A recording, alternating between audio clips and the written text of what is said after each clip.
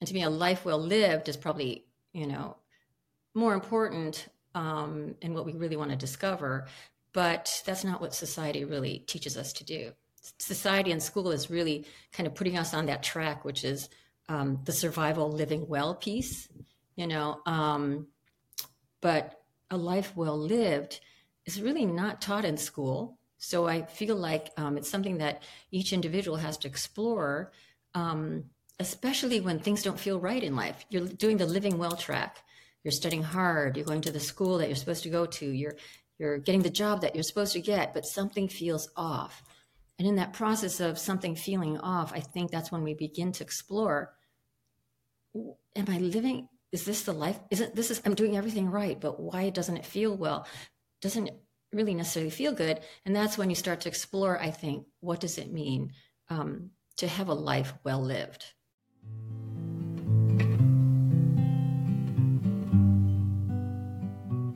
Hello, everyone. Welcome to the Reflections on Living Well podcast, where we explore perspectives on the good life in the 21st century.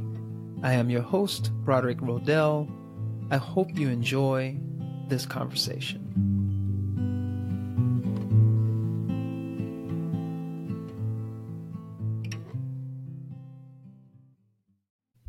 Hello, everyone. Today we'll be speaking with Etch Haring. Etch is a functional medicine health coach and entrepreneur. She is also a personal development advisor with extensive experience partnering with individuals and innovative community leaders to help them discover and manifest their core intentions and authentic purpose. Using transformation-driven strategies, she works with organizations to create inspirational products and services that encourage personal growth in individuals and their communities. Hey, Etch, how are you doing? Fine, thank you. Hi, Broderick. I'm excited to be here.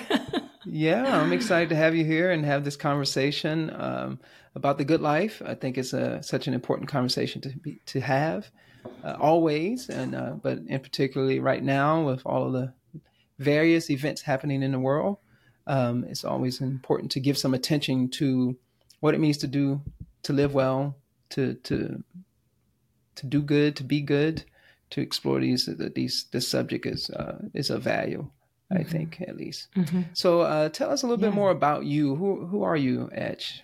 Oh, that's a big question. I'm just a person trying to figure out what this life matrix is all about,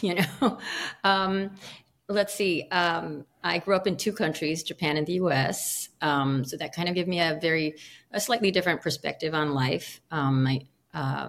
I'm coming from having a design background and then working in marketing. And what I loved about working in marketing was it was all about, I hate to say manipulating, but really understanding how people behave and what drives them to behave the way they do. And using sort of emotional impact or appeal to emotion to get people to be drawn to product. And that always fascinated me. And while it can be used to sell product, it can be used for many better intentions as well. So I transitioned then to functional medicine health coaching, where I thought I could take what I've learned about marketing, but perhaps apply it to living well and what are the ways that emotions affect the way we behave, and those behaviors dictate whether we live a healthy life or unhealthy life. So that's where I've landed in sort of this space over the years. Well, that's great. So I can go ahead and ask you already. What is this living well? What does it mean to live well to you? Okay, so I'm going to distinguish between living well. To me, has a lot of social definition to it. Study hard, make lots of money, go to good school, make money, get married, buy the house in the suburb, have kids, work really hard till you're 65, retire, and then sit on the beach or play golf and tennis. That's kind of the good life, living well. Society kind of tells us that. But then I think it's also different from a life well lived. And to me, a life well lived is probably, more important in what we really want to discover. But that's not what society really teaches us to do. society and school is really kind of putting us on that track, which is the survival living well piece, you know. But a life well lived is really not taught in school. So I feel like it's something that each individual has to explore, especially when things don't feel right in life. You're doing the living well track. You're studying hard. You're going to the school that you're supposed to go to. You're getting the job that you're supposed to get, but something feels off. And in that process of something feeling off, I think that's when we begin to explore, am I living? Is this the life? I'm doing everything right, but why doesn't it feel well? Doesn't it really necessarily feel good? And that's when you start to explore, I think, what does it mean to have a life well lived? So I'm going to kind of leave it there for now. Yeah. So a life well lived. So Yeah. let's unpack that. I think I like how you term that, or phrase that rather. That's the ancient Greeks used to talk about that idea of living a virtuous life, eudaimonia, Yes. the life well lived. So can you unpack that a little bit more? What does that mean, a life well lived? If it's not those things that society is encouraging us to do, what is it then? Well, the ancient Greeks who sort of pondered this and figured this out, their survival needs are probably met. But for, 99% of the rest of the population, their survival needs weren't met. And so most people were just trying to get to, I think the past 2,000 or 3,000 years, humanity's been trying to get to that living well standard, right? And we're kind of currently living in that space where we've gotten to the living well. But few of us are sitting around and pondering, what is a life well lived? And what they found out was, and I think that this is the thing, living well tends to be focused on our external needs, a house, a roof over our head, plenty of food, fun activities. Whereas a life well lived in eudaimonia is more focused on the internal factor, internal values, internal states of being. What you might also, Maslow might have called self-actualization. So a life well lived seems to be one where those internal true internal needs are addressed, satisfied, and being worked on as you're going through, the basic everyday thing of being a human, eating, sleeping, drinking, all of those things that we do just to have a body here on this earth. So if we can get to that space where we can think about the true sort of virtues and happiness, that eudaimonia piece, I think it's that internal reflection. Some people call it spiritual, some people call it consciousness, but living from that space. So in other words, instead of being a material being, occasionally having a spiritual experience, you kind of switch over to being fundamentally a conscious spiritual being, having a material experience. That's kind of a easy, simple summary, but. No, that sounds great. We'll continue to unpack that for sure. Yeah, what forever, right? Beyond this conversation, for sure. Exactly. I guess that's the purpose of this whole podcast, is to keep this dialogue, this conversation going. That's right. So how did you get interested in these things? You mentioned the ancient Greeks and Greek philosophy, but other than that, you can elaborate on that more as well. But what drew you to reflecting on these types of questions and pursuing this type of what's the word I'm looking for? Doing work in this with the pursuit of enhancing well-being. The funny thing is, and my theory is that we try to escape human suffering. We want to be, alleviate ourselves from human suffering. But suffering is the way, the entry point to sort of these openings to exploring these topics, right? So I think this is going to sound maybe ridiculous, but when I was a teenager and I was in the United States, I was in the Midwest and, Asian in a sea of white kids, right? And it was, I just kind of noticed, there were prejudices, I experienced prejudices and so on. But there is teenage angst as it is. There's teenage angst going on. But on top of that, when you add another layer of being from a different culture, having parents that, don't understand the culture and what's normal in terms of going to football games, and you can't do that, go to a dance, can't do that. So there was just all this internal, I think, struggle that was going on with my own personal identity. And around that time, I was 16, 17 years old, I read Hermann Hesse's Siddhartha, and then I read Narcissus and Goldman, and I started going down this path of, oh my gosh, there's a way to look at life that is beyond this, good life thing of, going to parties, going to the football game, So maybe it was teenage angst, but that kind of threw me into this exploration of, oh gosh, what is it? What is identity? What is it to me?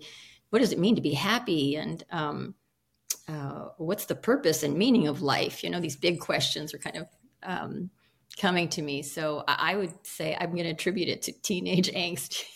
That was my port of entry. Wow.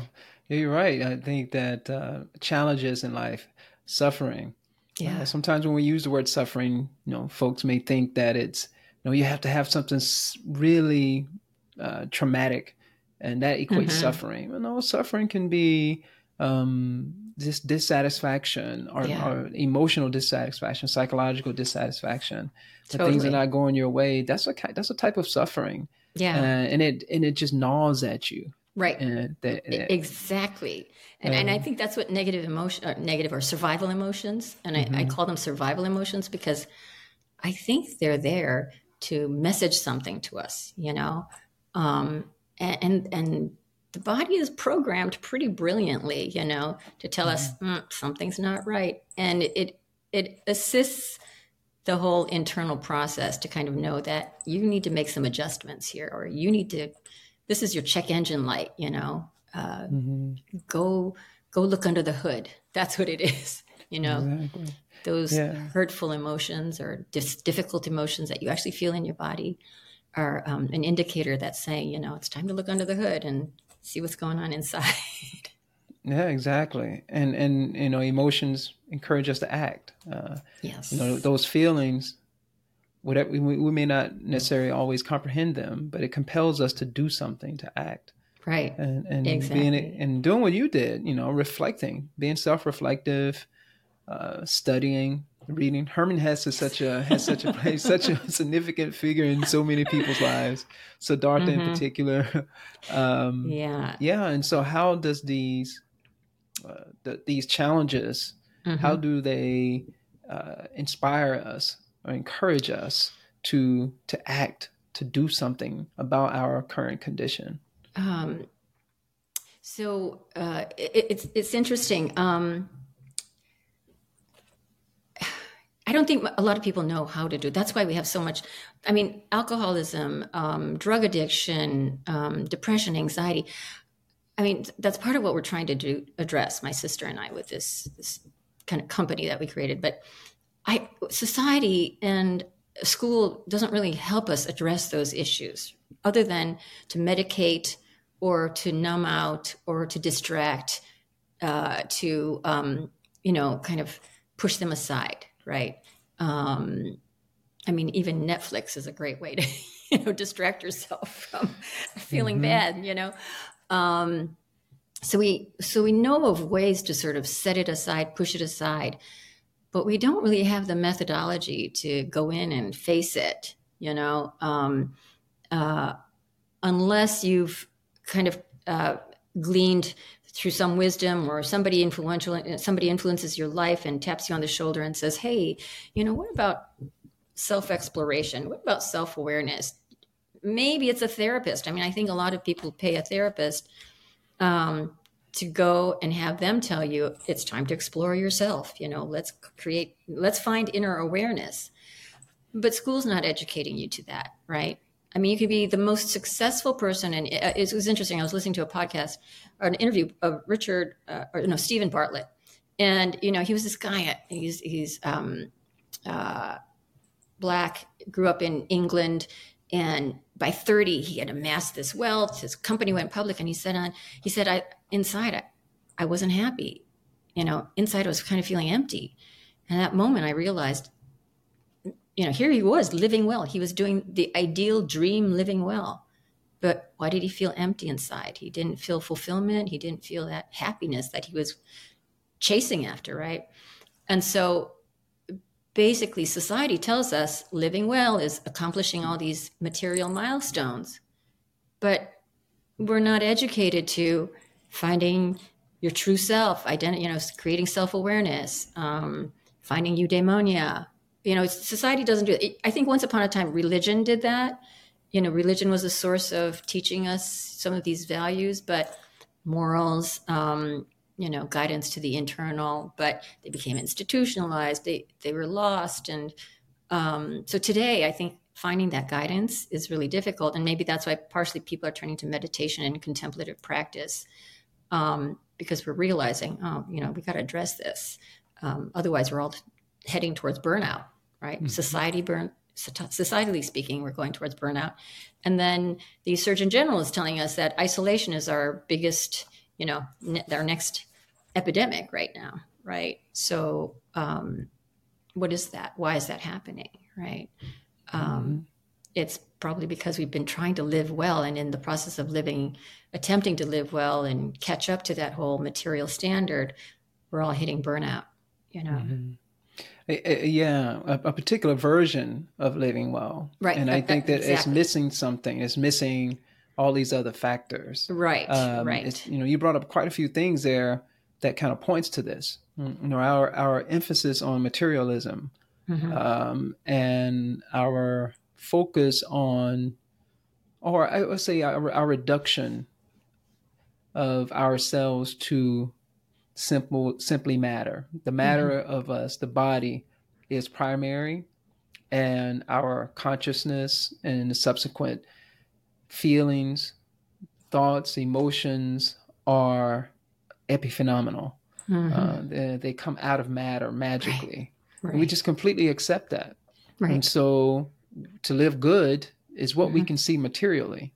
Right. How much do you have? Even though the what's the word I'm looking for? The social construct that we've created is a set of ideas, but we don't really we value ideas, but we don't really value the exploration of those ideas in and of themselves, right, and how they relate to the story that we hold or we carry about what it means to actually live well. Yeah. It's like, no, we're living well. You got all your food, your basic needs met. Yeah. And then you have a lot of extra to play, which is great. That's a part of it. Yeah. And there's this other aspect that we do not give attention to. You mentioned education. Do we, I went through undergrad, graduate school, got a PhD, and I never took a philosophy course. I was never challenged to think about what it means to be a human being, what it means to be a scientist. Why didn't I take at least a course in the philosophy of science, ideas, the exploration of ideas? What is the story behind science? But yet I have a doctorate of philosophy. And I value that education. I value that emphasis on, materially or physically learning about the universe and figuring out how to make the world better. Yeah. Mechanically, physically. That's really important. Yeah. But there was so much negated. And such that, we have what we see in the world today, highly successful people, scientists with lots of bad ideas and not well thought out ideas, because I just don't think we've been trained to think about the narrative that we're actually carrying. And so that narrative is going to influence how we view what is good. What is good? How do we use this science and this technology? Right. What are we doing it for? Right. What's the purpose of it? What's the purpose of it? We want to make human life better. In terms of what? Yeah. We want to extend human life. Okay, great. But what about the quality? What is that Right. qualitative aspect? And why? Yeah. Exactly. Yeah, totally. I mean, I find it totally ironic that the father of quantum mechanics, quantum physics, Max Planck, said all material is derived from consciousness. And yet Mm-hmm. currently, a lot of modern science is telling us the opposite, right? That it's the physical world that projects or emanates, consciousness or any thoughts or emotions, right? Mm-hmm. But I think there are enough physicists that probably might be stating that it might be the other way around, Yeah. you know. But they're afraid to say it because of the paradigm that we're living in. And it's hard Mm-hmm. to kind of buck that. That's changing. That's Yeah. changing. And I think people are starting to see the absurdity of it. Yeah. But it touches on something else that you brought up. How did we get here? Mm-hmm. And you brought up religion. Mm-hmm.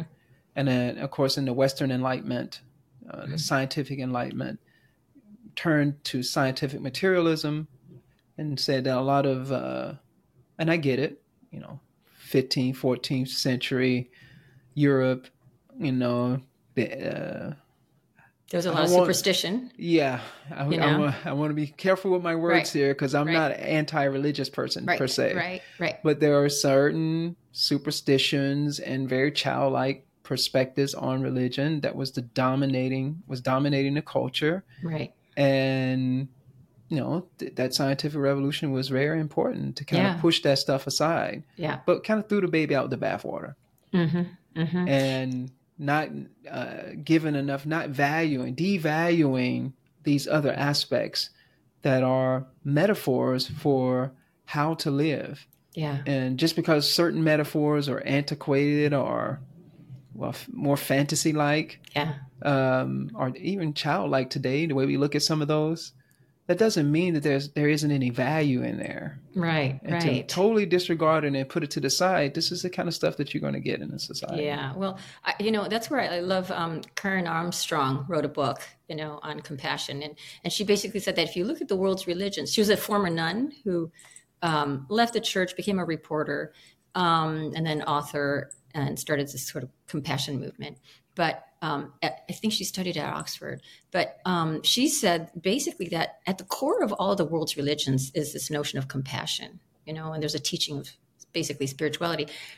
But over the years, institutions come in, power play comes in. When you think about it, the Christians were, suddenly one day Constantine, is looking at this going, hey, if you can get the Christians to go to the lion's den for you, that's pretty powerful psychology. So he becomes a Christian, right? And he goes, that's how I want to roll.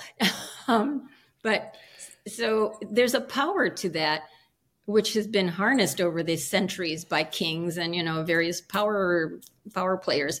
But remember, the masses were uneducated, right? They were taking their cues from these people who knew what they were doing better than they did.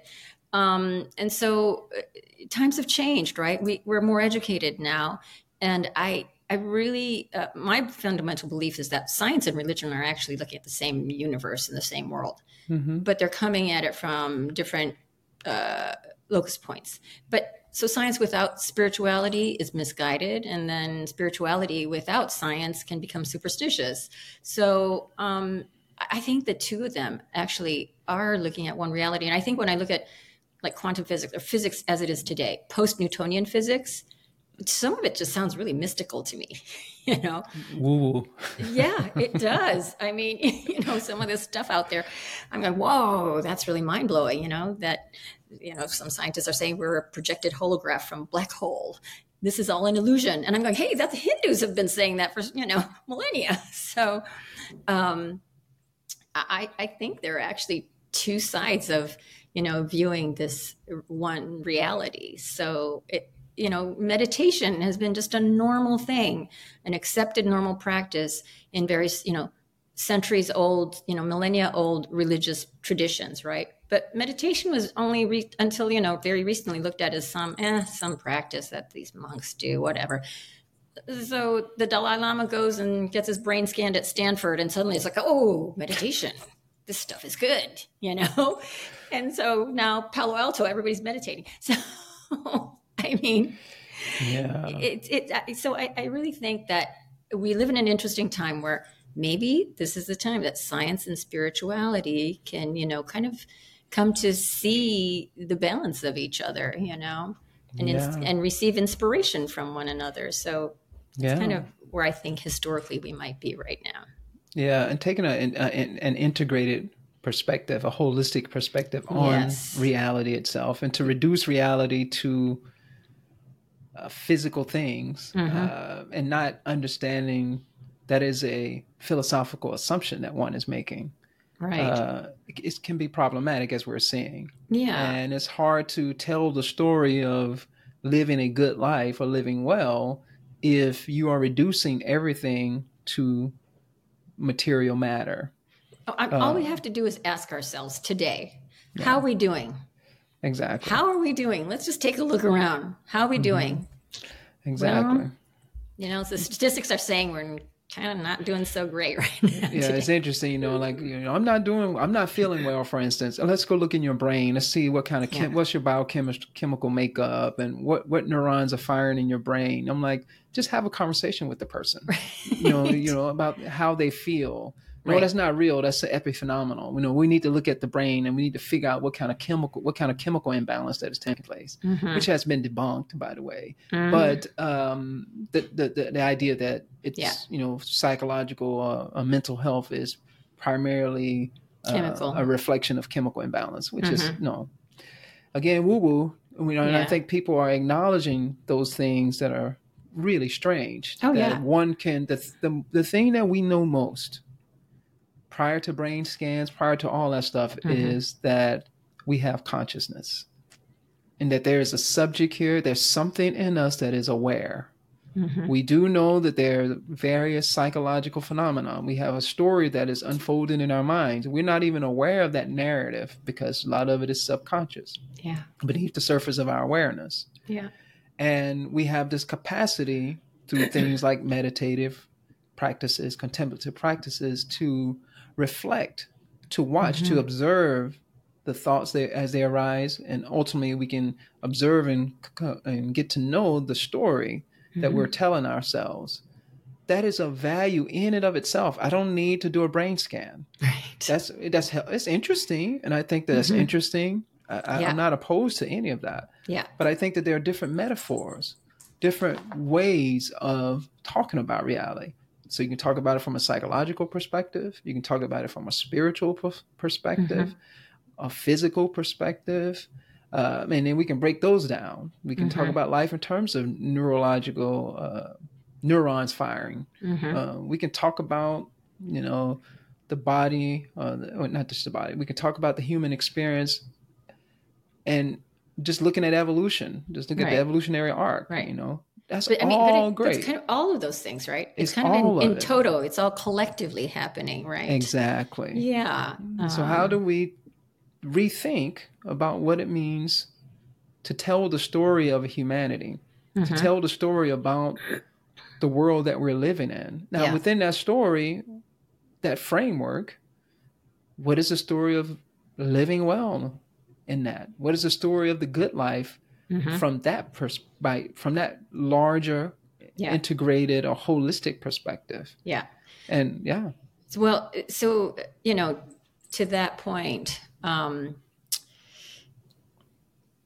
you know that Harvard study? It was adult. It was an adult study where they said now it's 80 years they've been following a group of students who were at Harvard, and they followed them over lifespan, and it basically was to see where are the metrics that allow for a good life, a life of longevity, of happiness, success. And then, I mean, the summary of it was the most important thing in life to address and to value is relationship. It came down to relationships. mm-hmm. Okay. That means we're very social creatures, right? We're kind of programmed and wired to be in a social setting, to have social systems, right? So we went from tribal state to nation state. Now we're going from nation state to global state, right? So basically, how do we as a species live on planet Earth without killing the Earth, without killing ourselves, right?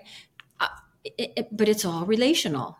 if we don't recognize the relational nature of it, right, and we polarize, look at the world right now. We polarize within the United States or within, Israel. There was all this polarization. It's like an autoimmune disorder. You start attacking yourself, right? That's right. So that's not life-inducing. So in some, scientifically, if you look at it, what is life-inducing? What's life-inducing? Well, these spiritual teachings, compassion, care for one another, collaboration, these kind of are helpful in promoting the species, life and continuation. So why not incorporate them? It's very rational, You can say it's ooh la la, excuse me, whatever it is. It's actually very rational. Exactly. It makes scientific sense. Unless annihilation is your idea, and entropy and annihilation is your theory. Yeah. But yeah, so I think let's look at it in terms of, okay, what serves us well, is to live better in relationship. And interestingly, that relationship starts with yourself. Yeah. Because if you hate yourself, you're self-annihilating. How do you relate to somebody else? How do you connect with another person in a healthy way, right? So first you want to have that self-compassion, a good relationship with yourself where you can say, hey, you're not bad, I mean, how often do we say, oh, stupid, you did it again? Or, oh, you idiot, you did that, Right. So sometimes we're our own worst enemy, right? We are harshest on ourselves. So we kind of have to listen to how we speak to ourselves, how we treat ourselves. And then once we have, and then grow self-awareness. I mean, that's so key, but we don't educate to that. We don't have means to, say, okay, kids, we're going to have a self-awareness class here. It just doesn't happen. Yeah. Isn't that strange? Isn't it strange? Yeah. Isn't it strange? Education. Go ahead. I'm sorry. Yeah, no. Because I mean, here's what's really has bugged me these last few years is, many years, but I read these books on meaning and purpose, right? Because to live well, you have to know you want to live your meaning and purpose. Okay, so we figured that out. I don't know how many people go, I can't figure out this purpose thing. Can you tell me what my purpose? I can't. Can you tell me how to figure out what my purpose is? And people struggle with that, right? Oh well, meaning. Okay, what's the meaning?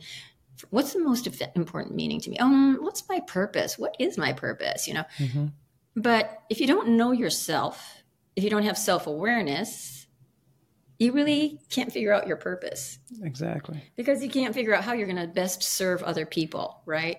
And I think that self-awareness piece is so critical, but it's taken us forever to figure out how to get to that self-awareness. I mean, Maslow created that hierarchy of needs a long time ago.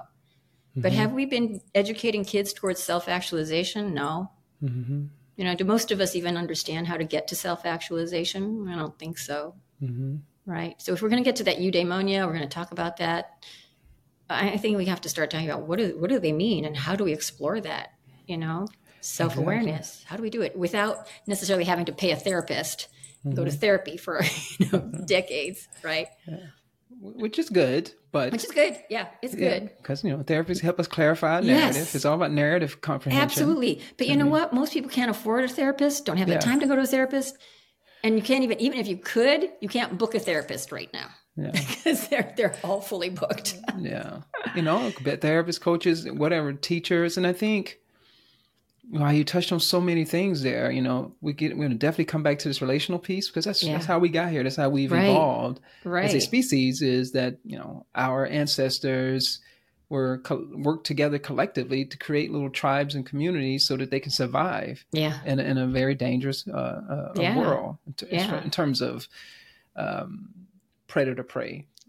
Perspective. Because individually by ourselves we can't do so much, but collectively we're able to do quite a bit. And even if language is not, even as language is relatively innate,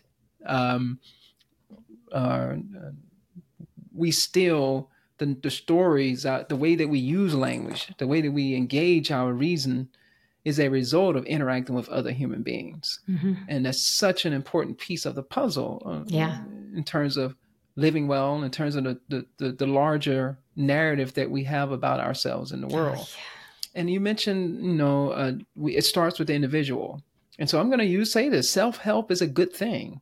Yeah. And I think that if you think about the ancient Greek philosophy, it's not just, ancient Greeks, India, all that Yes. stuff, a lot of it was self-help. You look at yoga philosophy, you look at Vedanta philosophy, in the various different traditions within the ancient Greek philosophy, it was all about self-help.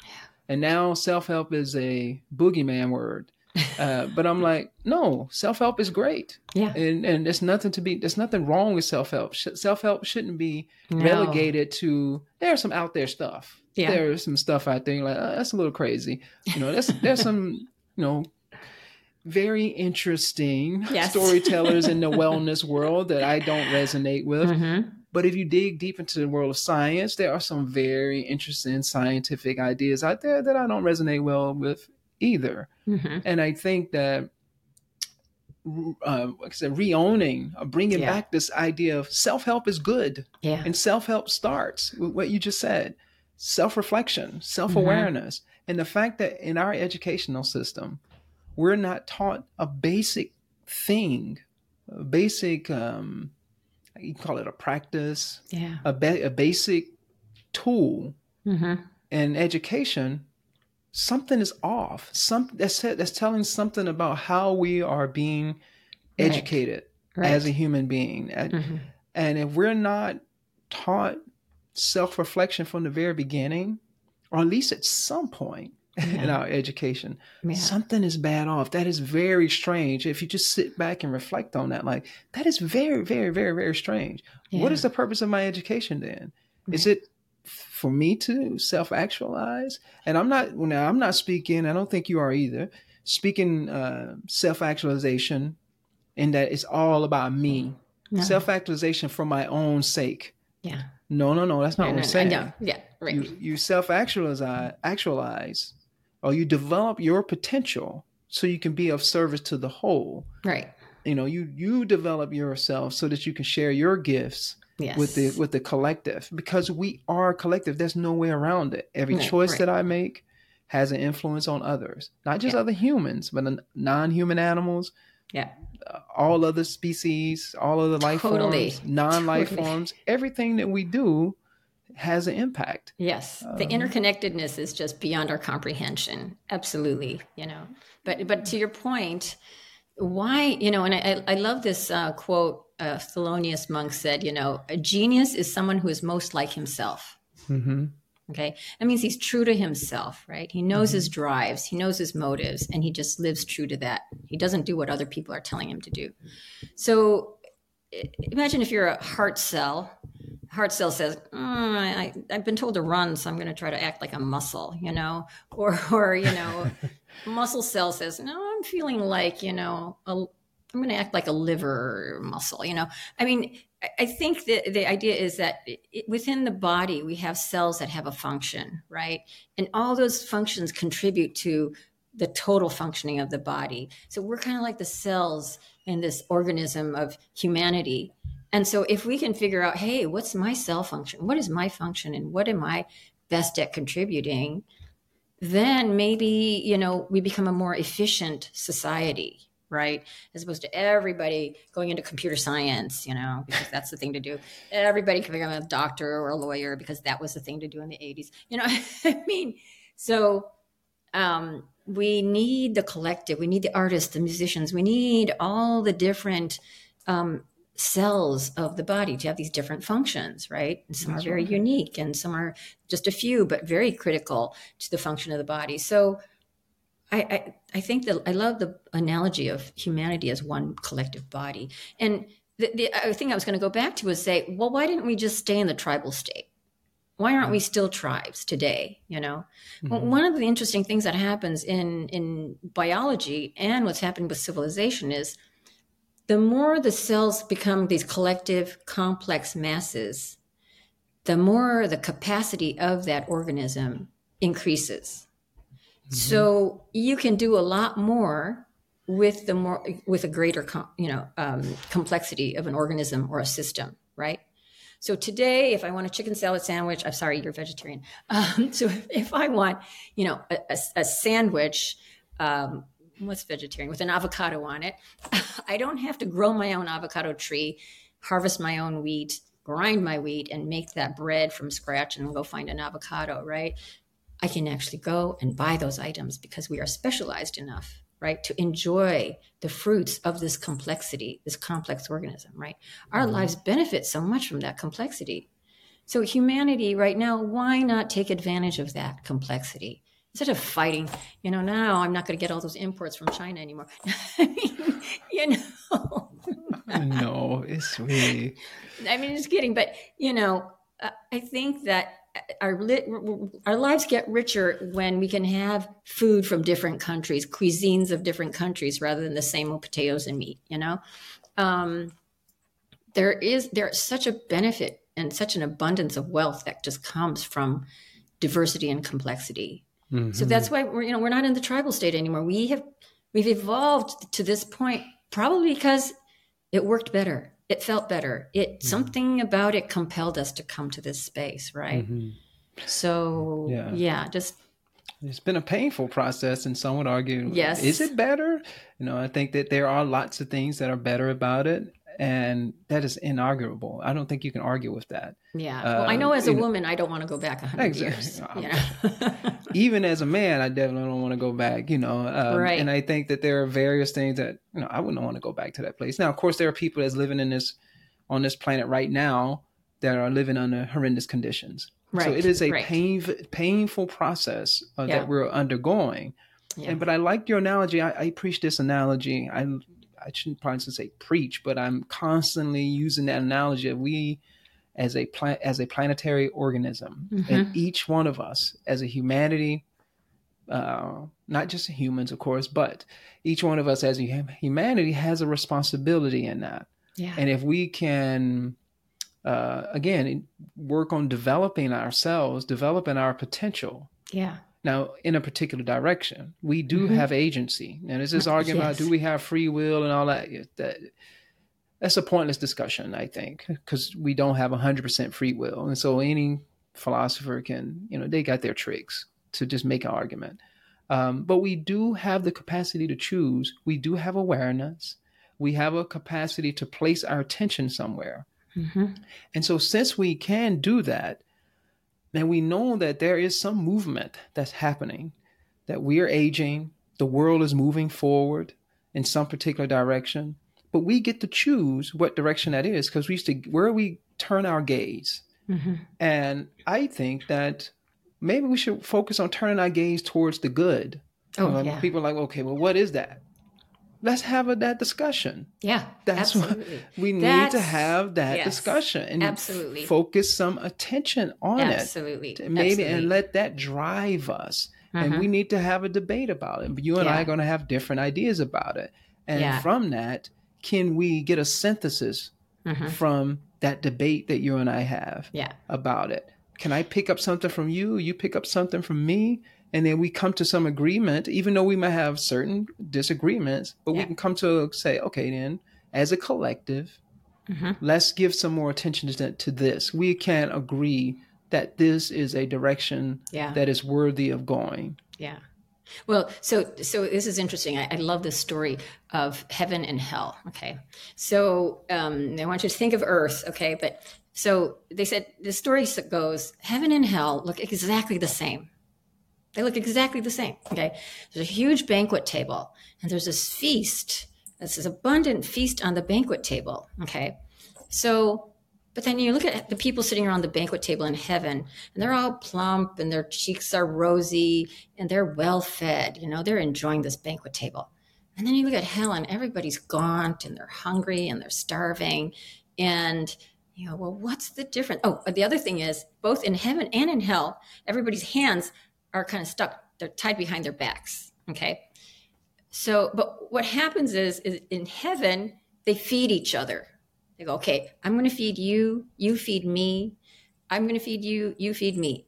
And then in hell, they're going, I'm not going to feed you. Why should I feed you? I'm not eating. So you shouldn't eat either. So it's the psychology of it, right? The value system of it. Yeah. So, if you look at our Earth today, maybe that's an analogy for us today.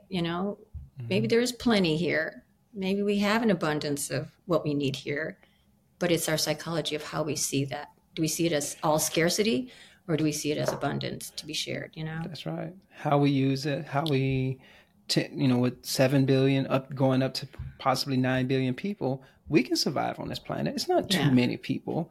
It's too many people for our current set of values and our current idea, the current narrative. And we feel like we need to get stuck to a particular narrative. Yeah. So we've covered a lot of things that, about what direction we could go and why we're not going in that direction.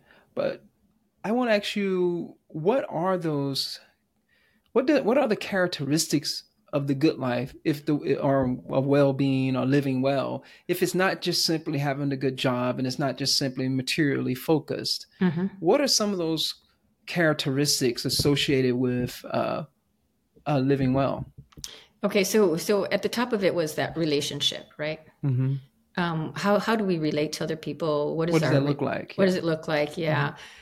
Which is it's a tough one. I mean, it sounds easy, but it's not, right? It's probably the most challenging thing we face, right? Just even within families, right? How do we relate to our parents, our children? I've been part of a class on parent care, and it's this psychologist realized that, wow, to assist teenagers, we have to get the parents regulated first, because the parents not being regulated creates teens that are not regulated, kids that are not regulated, right? And then we just perpetuate the process. So having that relationship piece and working on that every day is one of our biggest challenges. Yeah. So can you say a little bit more about, from your perspective? Yeah. What does that actually look like? What are the qualities, the characteristics of a good relationship are? So that's a big one. We talk about unconditional love, but that's a tough one, right? How do we love unconditionally? We talk about compassion. How do we truly have compassion towards our own family members and our own friends, right? How do we show that compassion within our community? I think it's how do we practice loving care, loving kindness, how do we practice the virtues, and this comes up with the virtues, because part of that self-realization, self-awareness is how much am I in survival mode and how much am I accessing my character strengths and virtues. And so only by practicing the virtues and strengthening that part of us, which is challenging. It's like a muscle, right? It's a spirit muscle. Only by practicing it, practicing service, can we actually begin to develop, loving care and kindness. Loving care and kindness is not easy. Being selfish is much easier, and so caring for others is more difficult and more challenging than not caring. But it's more rewarding if you can grasp it and start to practice it, right? So I think in daily life, it's starting with that. How do I relate to my family? How do I relate to my neighbors? Am I connected to my neighbors? And how am I related to community? Do I have community, right? And today, remember, isolation is one of the biggest issues, challenges we're facing right now. And it's become a health concern, right? Because people are feeling isolated, and that in turn is causing chronic illness. So I think going back to what makes good relationship, you have to access those virtues and character strengths, right?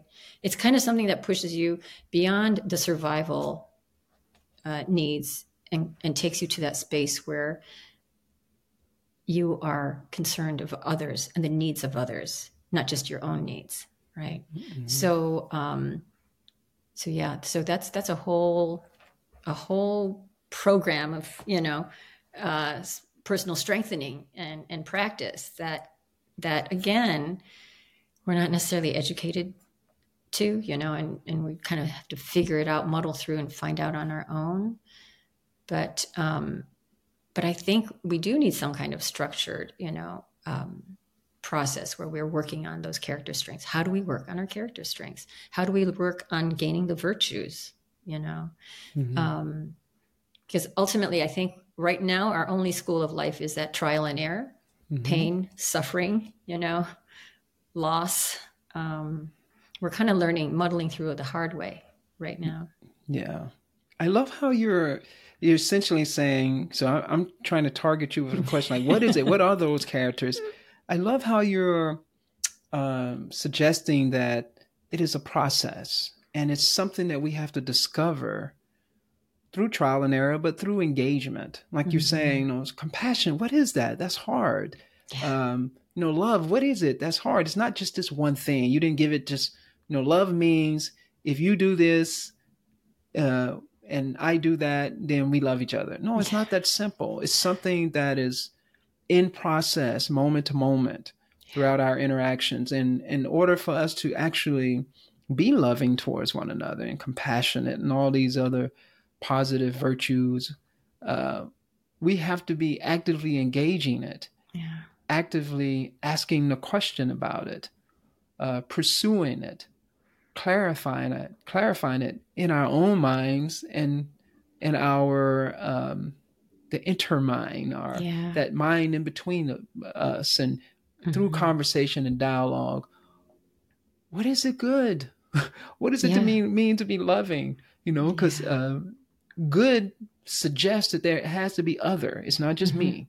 Good suggests that to live good, to live well, to live ethically, morally, virtuously, the others are involved. And what does that look like? And there isn't a simple answer. And the purpose of us having this conversation in this podcast is to suggest that it's not a simple answer. But just because it's not a simple answer, that doesn't mean we shouldn't pursue it. Yeah. We should, for lack of a better word, should.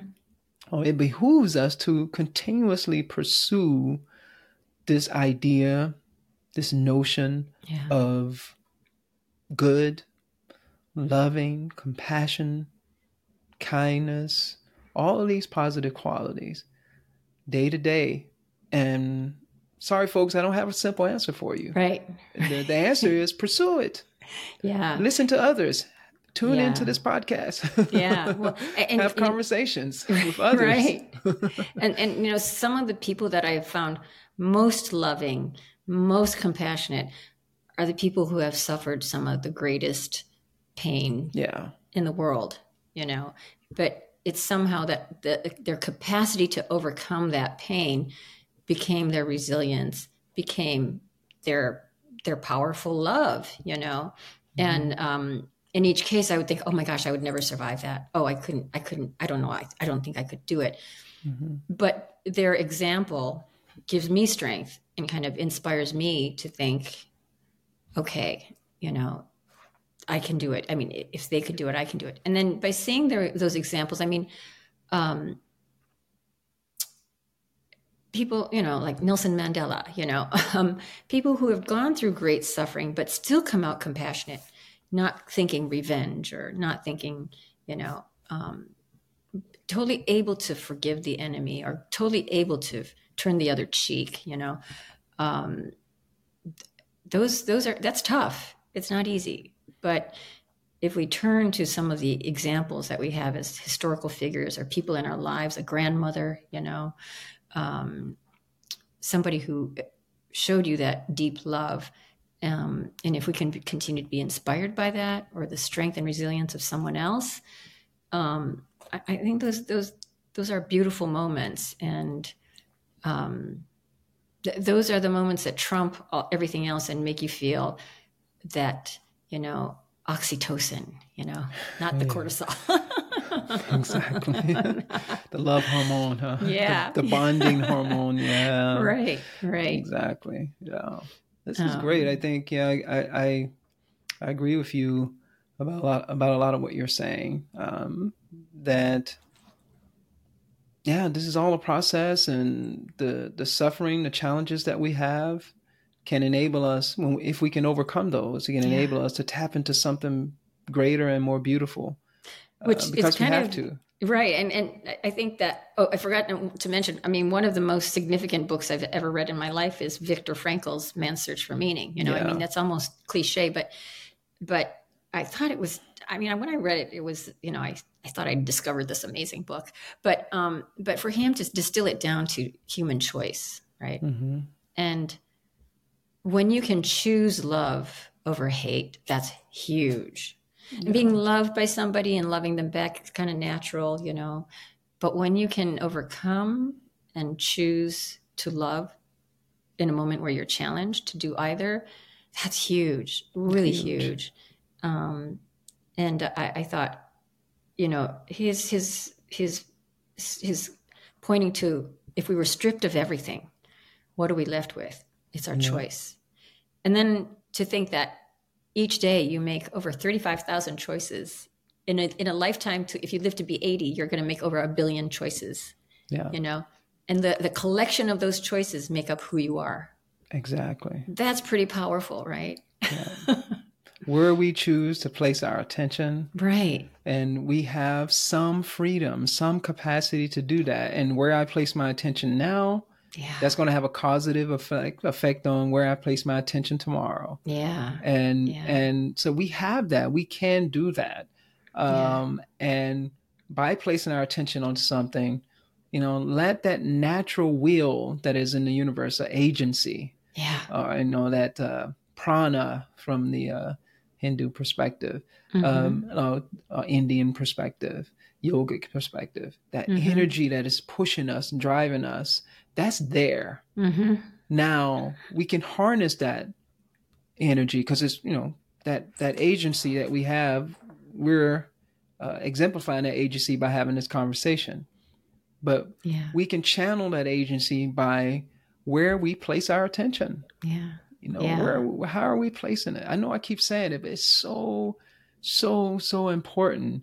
If I can place my attention and then and apply my agency, my capacity to use this universal agency that's in the universe, channel that agency in a particular direction, and that's our intention. And if we can intend to transform ourselves, starting with what you said earlier, self-awareness, and then from that space of self-awareness, how am I thinking about myself, and how am I thinking about the world, how am I thinking about others, and then asking ourselves, can I change it? Can I transform my situation? Can I choose to place my attention in a direction that's going to allow my life to be better? Yeah, and it's so important to have children, you know, or young adults be aware that you do have the choice, right? I think a lot of times we don't necessarily even think we have a choice. Yeah. I think we, you know, what's interesting, we can stay in this reactive state. If we just stick to the emotions, the survival piece, we're all constantly in a reactive state, survival, reactive. But then to go over the threshold and move to active agency, now we have to make a choice. Now we have to observe our behavior, and now we have to choose growth, you know. So that's kind of the crux of the challenge that, you know, we face, right? Is how much am I just going to drift through life just being reactive, comforting myself, or am I going to actively become an agent, you know, choose the direction that I want to go in, choose what it is, what does it mean to have, you know, lived well. So I that's such a big piece of it, you know. Yeah. We're coming to a close, and just wanted to, I know we can just continue to talk about this. There were so many questions. I know. I wanted to ask you more questions about your Japanese heritage and how that has influenced your thinking, your current thinking. And I know, you know, if you don't mind sharing, I know that you are of the Baha'i faith, or you how do you say that? You're practicing Baha'i faith, yeah. Oh, just of the Baha'i faith, yeah. Okay. Faith.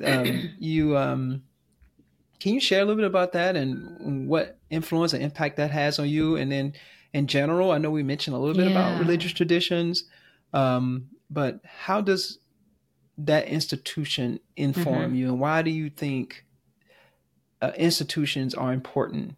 Okay, it's interesting because I think the biggest the biggest influence that it's had, I mean, first of all, if religion is going to be compelling to me, it had to be sort of mind blowing, and I think each spirituality teaching does have mind blowing aspects to it.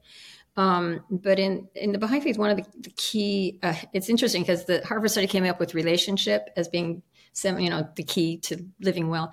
So in the Baha'i faith, it's one of the core tenets, one of the key tenets is the oneness of religion, the oneness of humanity, oneness of God. In other words, in totality, we are all in the same fishbowl. We are part of one, universe. We're just one collective system. So it kind of goes back to it. It all gets reflected in sort of how I see the world, how I want to be in the world. So this notion of unity of things and this notion of collectively moving forward for the better for all. And that the notion that religion is relative to the time that they've appeared, but in essence, that it's all coming from one universal collective consciousness. So its purpose is to compel human beings, I'm not supposed to say man, human beings to collectively sort of advance forward and grow towards a higher state of being. So, in each, oh my goodness, in Hinduism, you can find these brilliant nuggets of inspiration. In Buddhism, there are these brilliant. So in each religion, there are these spiritual teachings that are like gems that can be picked up. And in essence, it's saying that they're universal. And the only parts that have conflict are the parts that human beings kind of stuck on there, and institutionalized. So we just have to kind of recognize it for what it is. I mean, science has the same things, right? Science has its biases, and science evolves too. Spirituality evolves, and science evolves. So we're part of this collective evolution. That's probably how it most informs me. Yeah. Well, I wanted to ask that question before we leave, but for the very reason that you just offered, that there are various institutions out there, and I look at them as stories, metaphors. No one has it 100% correct because we're human beings, and we've been processing information in this way. Let's say max 50,000 years, if that long. And to think that we have a grasp on the universe completely 100% is just bonkers. Yeah. And there are a lot of people out there who think that. And I want to, again, there's a lot of issues with religious traditions for sure. Yeah. And there's lots of issues with the scientific tradition. People don't want to admit it, but it is. And we can still gain insights from these various different metaphors. Yeah. We don't have to throw the baby out with the bathwater. There's lots of good in science. There's lots of material science. Because when we say science, what we're generally referring to is material science. There's lots of good in religious institutions. Yes, there's lots of craziness and lots of things that need to be updated. Yeah. But there's lots of things in science that needs to be updated. Its metaphysical assumption needs to be updated. And there are people pushing for it. Just like the metaphysical assumptions in various religious spiritual traditions need to be updated to the current times. But you can still keep the jewels, the things that has inspired human beings to live a good life. Yeah. They're like OS systems, right? They're operating systems. They're maps that constantly get updated, upgraded, Updated and being upgraded is a good thing, folks. Yeah. Yeah. And that's what again, I keep saying about this podcast is to inspire us to update our own narratives about the world and about what it means to live well. That's what I aim to do in my conversations with brilliant people like yourself, so that I can be a better person and take these different perspectives and take the audience along with me in my journey towards being a better human being. I love it. We're all on this journey. right? Yeah. We need each other's help. I need your yeah. help. I need everybody's Likewise. help. Totally. I'm a Totally. fallible, imperfect human being trying to my best to do good. I hear you. I totally hear you. So before we leave, is there any last thing you would like to leave the audience? Oh gosh. Final words. Yeah, if you have the opportunity, I like to call we call it joy. My sister and I have joy in your life, and JOI is also the acronym for Journey of Insight. So keep exploring what's there in your heart, and I really do believe that it can be a beautiful and exciting and wonderful journey. This Thank you. life. Yeah. Thank you so much, Etch. It's been wonderful to have this conversation with you, enlightening and thought-provoking, inspiring, and yeah, let's keep this conversation going and looking forward to the next one. Wonderful. Thank you so much, Broderick. This has been it's always great to speak to you. I love it. For sure. Thank you.